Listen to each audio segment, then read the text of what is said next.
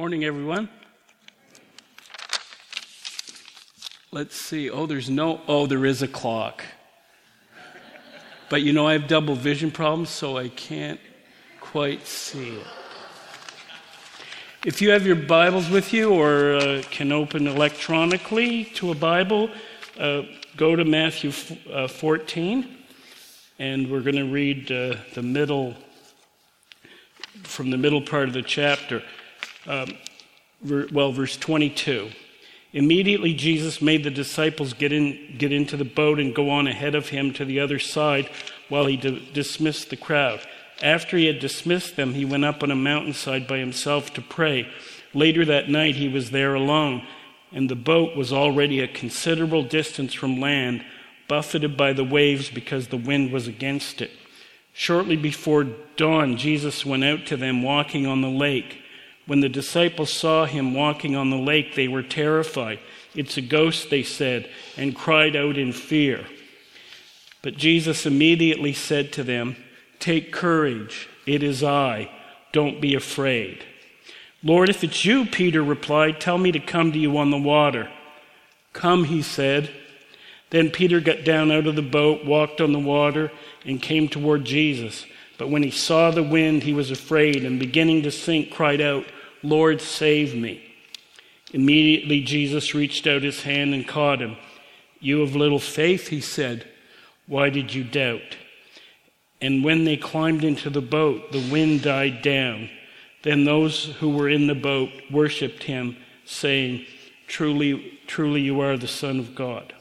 It's great to be here today. I told George this is the first time I've spoken in this chapel, so it's an incredible honor. My wife came early and said what a beautiful chapel it is. I'm grateful that Adam led the music. I told him earlier, my father was a gifted singer, but it didn't pass to me or my brother.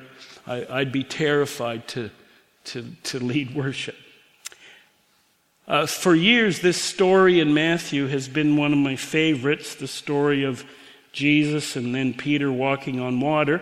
And I want to share three things with you about it today. I'll give you a tip, though, if you ever start your own religion. You want to have Jesus on your side. So no matter what group you start, what title you give, you got to bring Jesus into it. It's amazing, whether it's Islam or Hinduism or Buddhism or New Age or other groups, even some Orthodox Jews have started to say great things about Jesus. So make sure Jesus is on your side when you start your group. But I'll tell you one tip. Don't try to imitate Jesus on the supernatural. I saw a video once of a Hindu guru who said he could walk on water, and it didn't go well.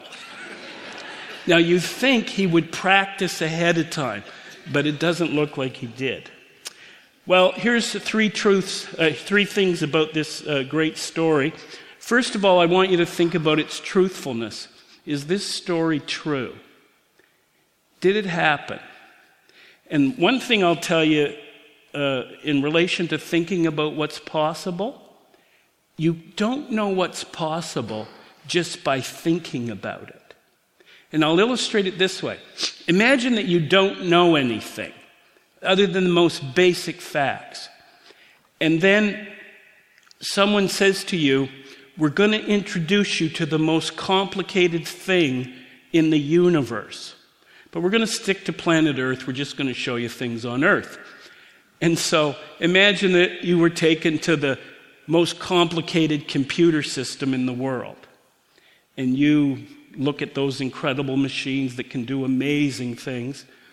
And then somebody takes you to one of the biggest mechanical machines in the world. If you didn't know much, you would think that you're getting close to the truth. And then if someone handed you a 3-pound object that felt like tofu and told you this is the most complicated thing in the world, you would think that's crazy. It can't possibly be true. Now, do you know what we're talking about there? What's 3 pounds and feels like tofu? The brain. If you look up the brain on the internet and read facts about it, it's absolutely spectacular. So listen, we don't know ahead of time what's possible. So could Jesus walk on water? Well, just logically, I think the co-creator of the world could walk on water. God in the Old Testament says all the time, hey, I made everything. This is kind of scary, actually. Hey, I made the ears. Don't you think I can hear you talking? So the reason I believe this story is true is because I trust the New Testament writers. I was just looking at 2 Peter chapter 1, where Peter writes, we've not followed cunningly devised fables. Luke begins his writings by talking about how careful he was. I studied one time with the famous atheist Antony Flew, and he became more open to the gospel because he started thinking about how these stories were written down really early. I studied with him, and my brother came to visit me once when Flew was at York University. He's the Richard Dawkins of the 1970s, 80s, etc. My brother asked him when we went out for coffee afterwards, do you ever doubt? Now, he was a hardcore atheist at the time.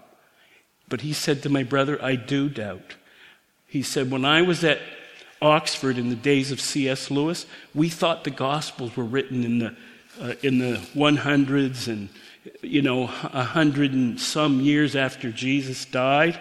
We now know the New Testament is written in the first century. He said to me and my brother, I don't know how they could write it down so early and mess it all up. Now, I don't know if you know this, but by the time he died, he'd become a believer in God. So I want you to think about the truthfulness of this famous account. The other reason I believe the basic message here, the basic story, is the interpretations that try to deal with it really screw up. There's a scholarly word for you. For example, how about this? A German scholar from the 1700s says what really happened is Jesus knew where the timber was that was floating on the water. And he walked on the timber beams. Okay, so how's that for a good theory? There's another theory from a German scholar of this century who said there was ice at the time, and I guess Jesus was walking on the ice, and then Peter got out. I guess he's walking on the ice, and then he hits a soft spot and sinks a bit. Or if you want to really see tortured interpretation, read William Barclay on this story. Barclay is one of the best-selling Bible commentators ever, but when it comes to miracles, he often just won't admit what the plain teaching says. So I believe this story's true, and I believe it has some implications for it. Besides being true, it's important. Why? Well, one, it shows the majesty of Jesus. Jesus knew, by the way, that miracles are hard to do, and so did everybody else. I mean, they may not know what we know scientifically, but they knew how the world worked. That's why they're scared when they see someone walking on water. They knew that doesn't normally happen. Jesus used logic about this topic. He said, hey, what's harder to do? It's harder to forgive sins or heal the sick. Well, it's harder to heal the sick. It's easy to forgive sins. Watch, I'll do it. I know what you did in the last year. You're forgiven. There, I just forgave you. But Jesus did the harder thing to prove he can do the easier thing. So this story shows us the majesty of Jesus. I mentioned in the graduation on Saturday that I've spent, as some of you know, I've spent a lot of time studying other religions. You know, when I first started looking at other religions, I'm a little nervous. But now, after 41 years of studying other religions, I don't expect to find someone as great as Jesus. I work with a guy named Gordon Melton, who's a professor at Baylor University. He's probably the most prolific religion scholar of all time in terms of world religions. He's written 75 books. Some of them are 2 million words long. Gordon was raised Methodist. He's still a Methodist, and he had relatives who were in other groups. So he told his minister, I want to go study about these other religions. And here's what the Methodist pastor said to him. Well, Gordon, you go ahead, you keep your head up, and I suppose if you find someone better than Jesus, you'll have to switch. Well, Gordon's been doing this study for 60-some years, I think, and he's still with Jesus. The other thing about this story is not only it shows us about the majesty of Jesus, but it shows us that Jesus can be challenging. Oh, you of little faith, it says. He says to Peter. So sometimes we need challenge, don't we? That our faith isn't strong enough.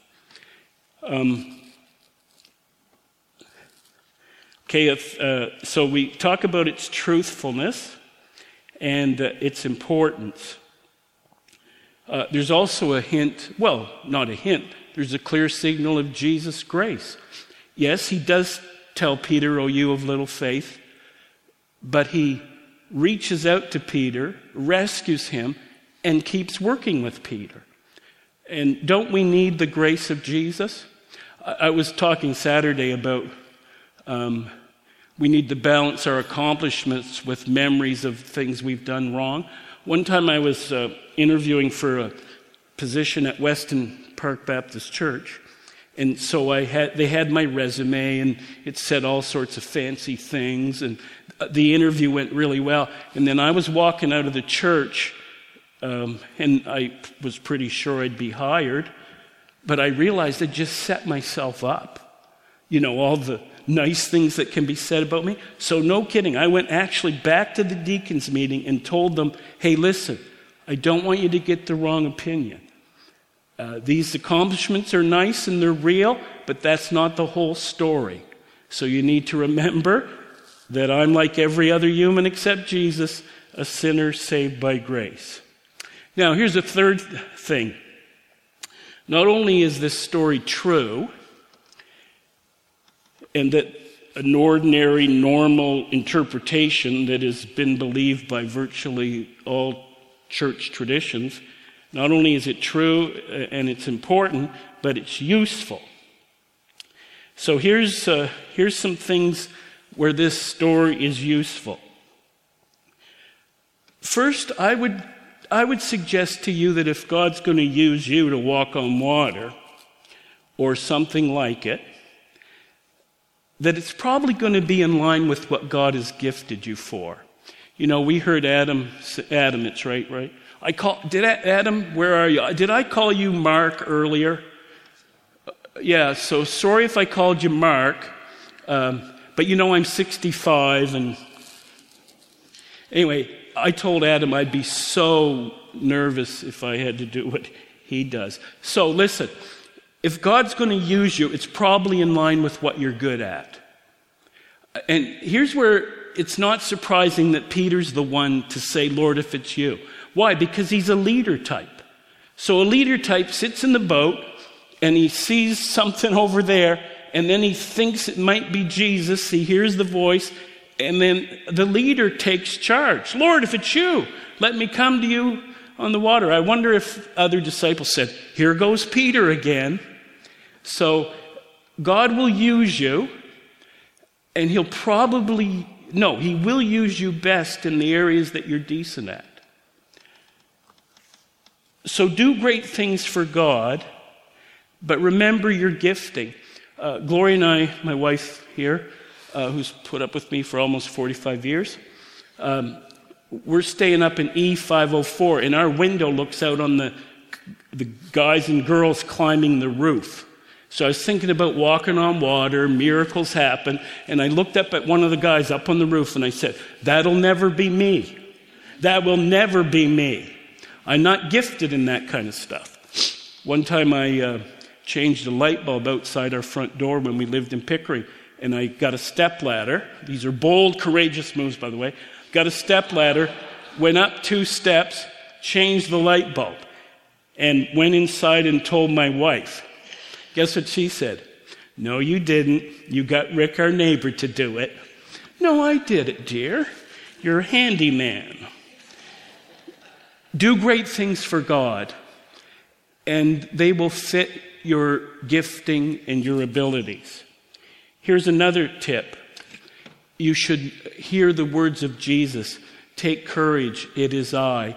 Don't be afraid. It's scary to take big steps for Jesus. I thought of that recently. Well, as I thought about today, I thought of some moves I've made that were hard. For example, when I studied with Anthony Flew, I was 30. I'd been a professor for 7 years, doing my doctorate, so they let me go study with them.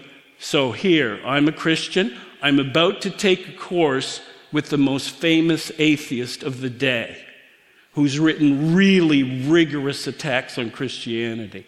I remember being nervous.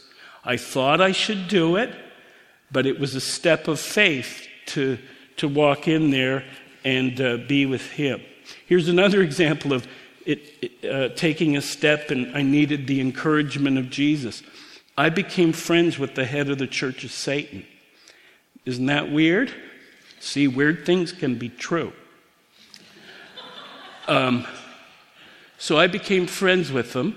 I wrote his website and said, can you confirm some information about the Church of Satan? So his wife wrote back, and then Peter corresponded with me. Then I talked to him on the phone, and he helped me. So I said, I'll buy you dinner or lunch in New York City. Now, ironically, guess where he lived in New York City in Manhattan? He lived in Hell's Kitchen. He just loved the irony. When I met with him, I was a little nervous. I wasn't worried about being killed in a satanic sacrifice. I was just worried, what is this going to be like? You know, I've studied Muslims and Hindus and Buddhists and New Agers, but you know, the head of the Church of Satan? Now, I'd like to tell you that he's become a Christian. He hasn't. He wrote me once and said, I'm trying to live a Jesus-free life. But I survived the encounter, and you know, I still have a connection with him. He actually moved out of Hell's Kitchen and lives near my brother in the city of Poughkeepsie, north of New York.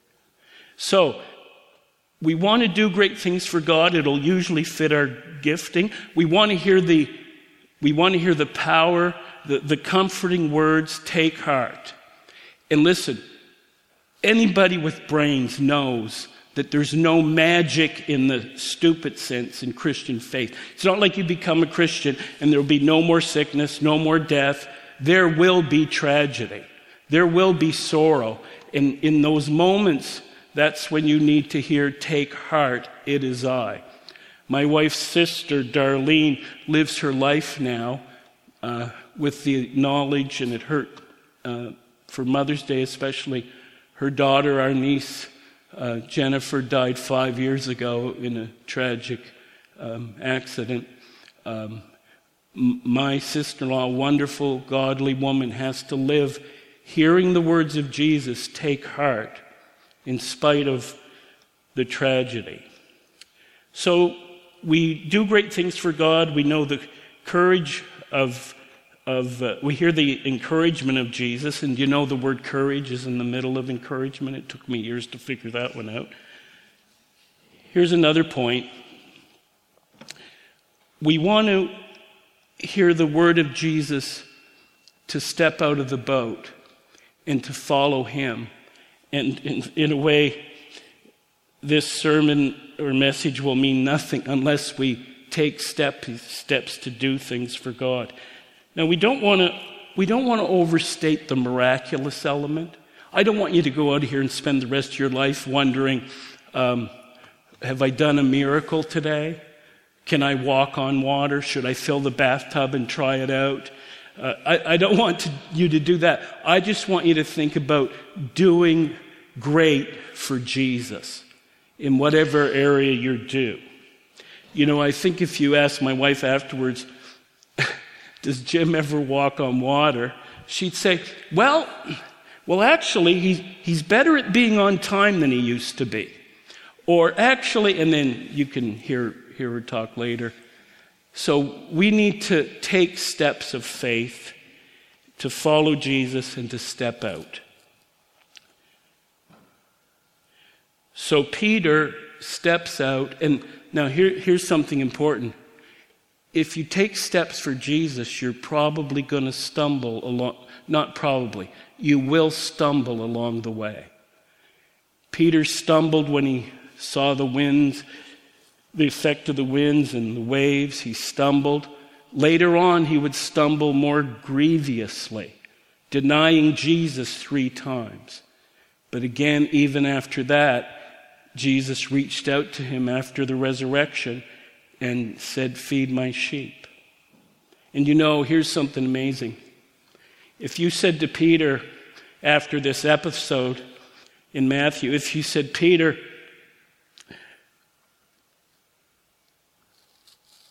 you found it hard to walk on water. You did it for a bit, then you stumbled. Then you stumbled when Jesus was on his way to death, denying him 3 times. But you've kept picking yourself up." And here's what's amazing.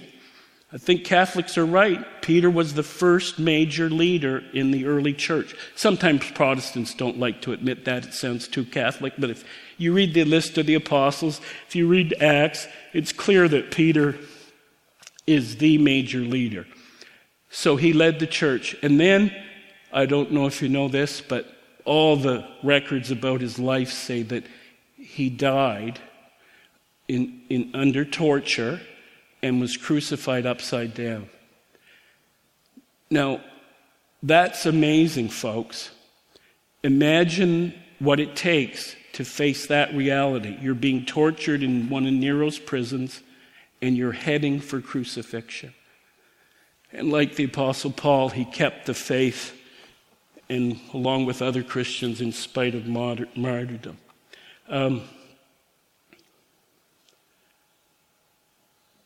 So, Jesus is with you. He's with you in the storms of life. He's with you when you don't even know it.